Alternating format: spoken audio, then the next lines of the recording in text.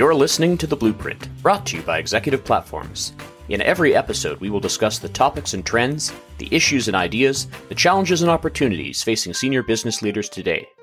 This series is one more way we want to engage with our network of industry executives. Thanks for joining us.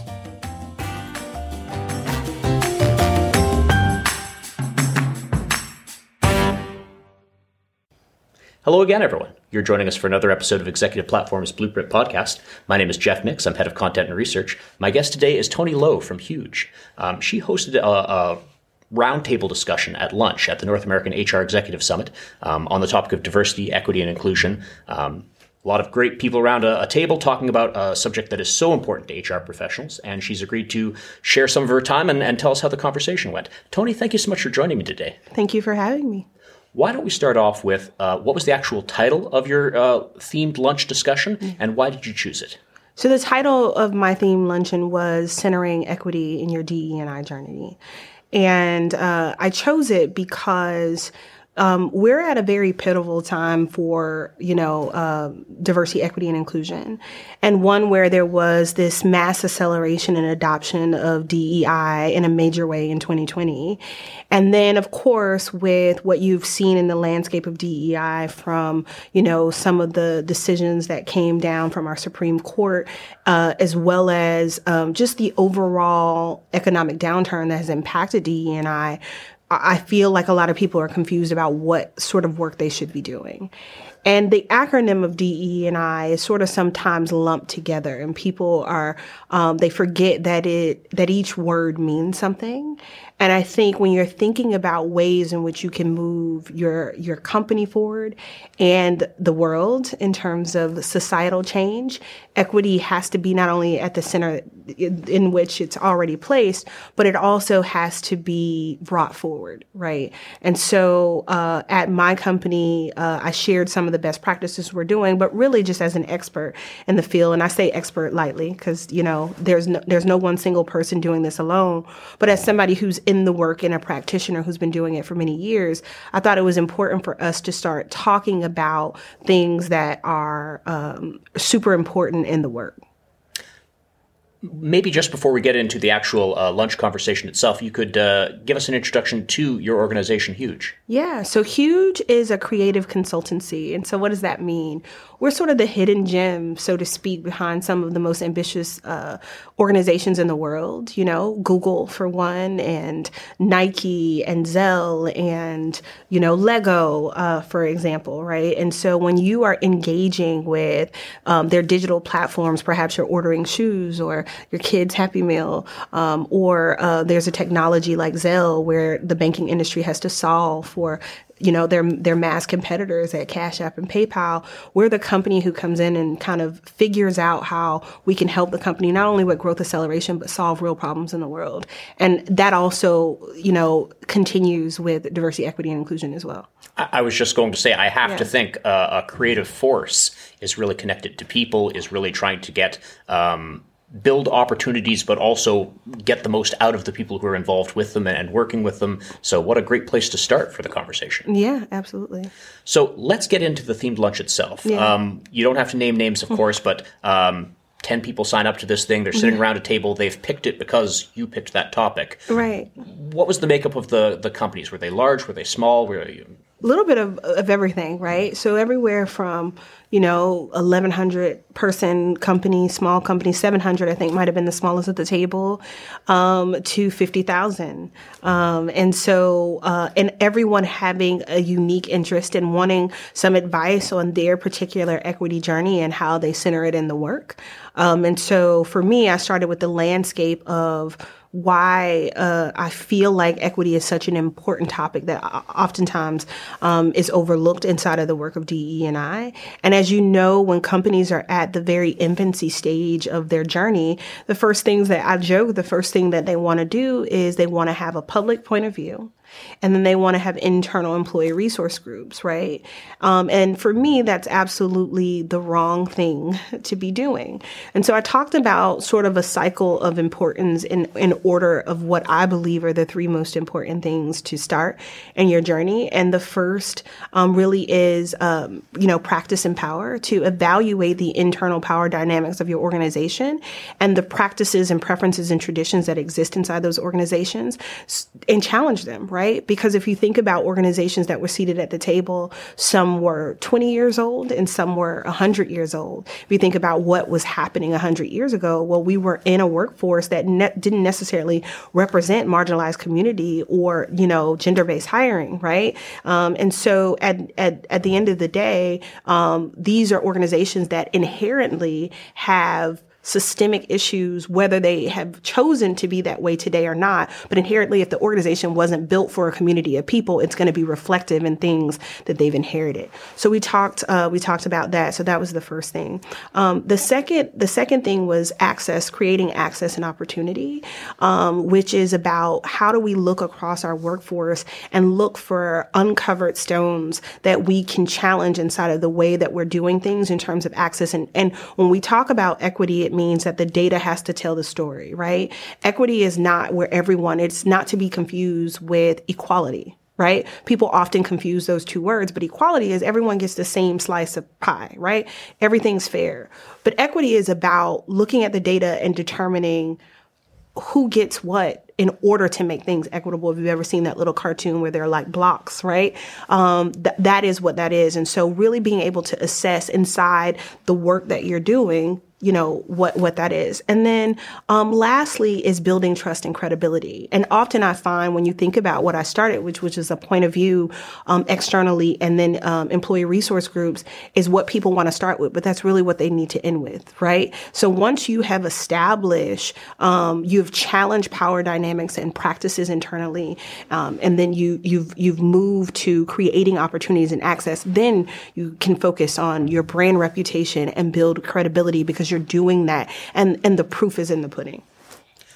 I mean, it already sounds like an amazing lunch, and I can see why you picked the topic. You had this incredible insight to share, which, as you say, you're starting from a place that most people want to drop in the visible thing. Yeah. Do that at the end. Do the hard inside stuff first.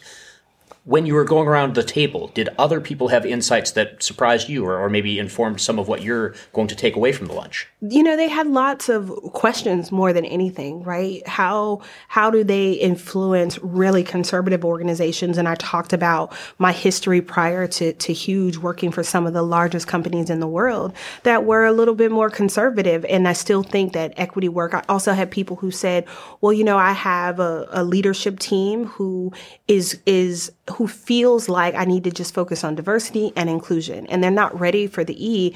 And my thought is like, you can go out, and I say this oftentimes, you can get 51 flavors of ice cream and you can bring it into your home. But if you don't have a freezer, then the conditions for that ice cream is going to melt. That is, equity work is about equitable experiences, that you create an environment where everyone has the opportunity, whether or not they take it, to thrive, right? So doing just the D, right? Focusing on just the representation does not help the conditions internally. And if I don't have the same conditions internally, then I don't feel included or like I belong, right? So when you think about the D, the I, and the B, the work really starts with shared language and a consistent process and a hygiene and infrastructure in terms of the internal workings of your company that is consistent. When I hear that, in the privacy of a lunch, they say, I struggle with this in my leadership team, in my company, there are organizations out there that worry about this. I think so many people who are probably listening to this episode, they saw the title and said, this is a pain point for us too. I have to think it starts off with good examples and building ambassadors and saying, we can demonstrate that this works. What are some of the things that organizations that are coming up against that hard starting point, getting the ball rolling, what advice would you have for them? Yeah, I think that there's so many internal examples, but I think it's about getting curious and asking why, right?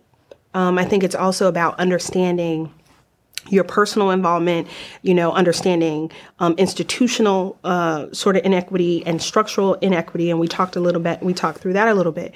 And I think ultimately, when, there's a lot of fear in the E word for companies, but I really think it's about unturning, and overturning, I would say, internal stones that are you're questioning why are we doing this the way that we're doing. One of the things that I shared is that we have done some amazing things internally to create as much as possible, because everyone has an imperfect company. No one is getting this right all the time. But we've done some internal things to really try to align, particularly in talent performance, equitable experiences.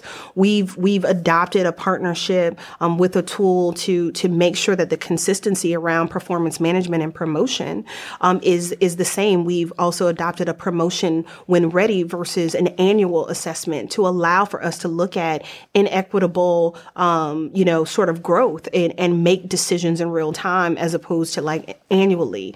We're doing training to help our leaders adopt shared language around the understanding of how we got here internally. And so I feel like equity, there's so many ways, and even supplier diversity. I talked a little bit about that in our journey with supplier diversity, and how we are affecting the larger community from a social impact perspective.